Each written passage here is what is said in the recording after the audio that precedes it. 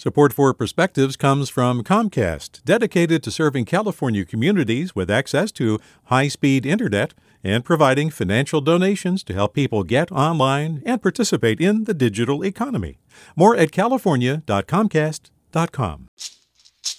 Hey, it's Glenn Washington from Snap Judgment, and if you love what you're hearing, and I know you love what you're hearing, please consider becoming a KQED member.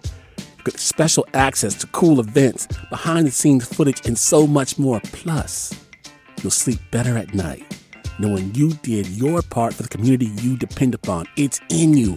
Please be in it. Visit donate.kqed.org/podcasts to sign up now. That's podcast with an S. Thanks. From KQED. What does summer taste like? I thought I'd have to dig deep for my answer because many of the foods I remember from my 1950s and 60s childhood summers came out of a can or a freezer pouch. Peaches, green beans, even corn.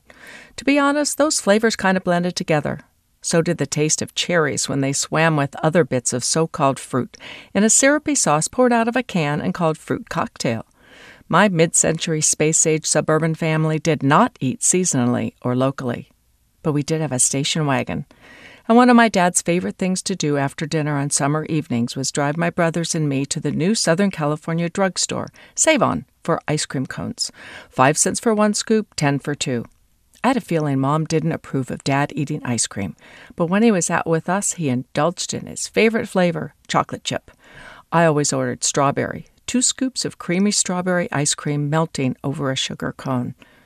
I'd forgotten about that glorious taste of summer until a couple of weeks ago when I tested a recipe for something called strawberry milk. Cut farmers market strawberries up into a blender and sprinkle with sugar. Stir them a few times over the next hour until nice and goopy, then puree until smooth. Add good whole milk and buttermilk. Stir. Let the mixture steep in the fridge overnight, and oh my goodness, the result is summer in a glass.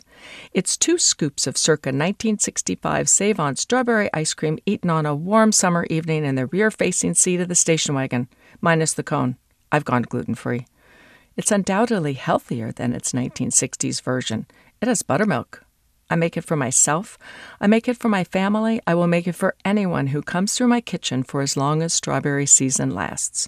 Strawberry milk takes me back while also providing comfort.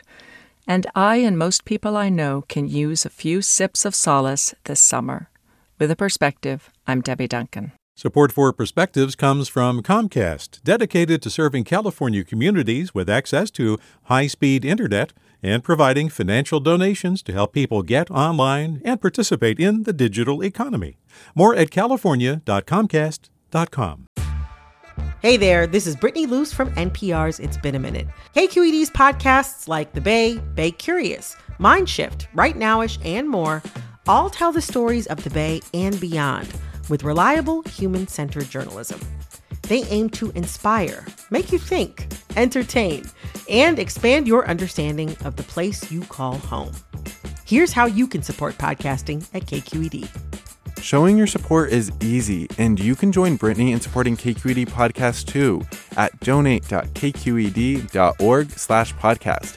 That's donate.kqed.org/podcast.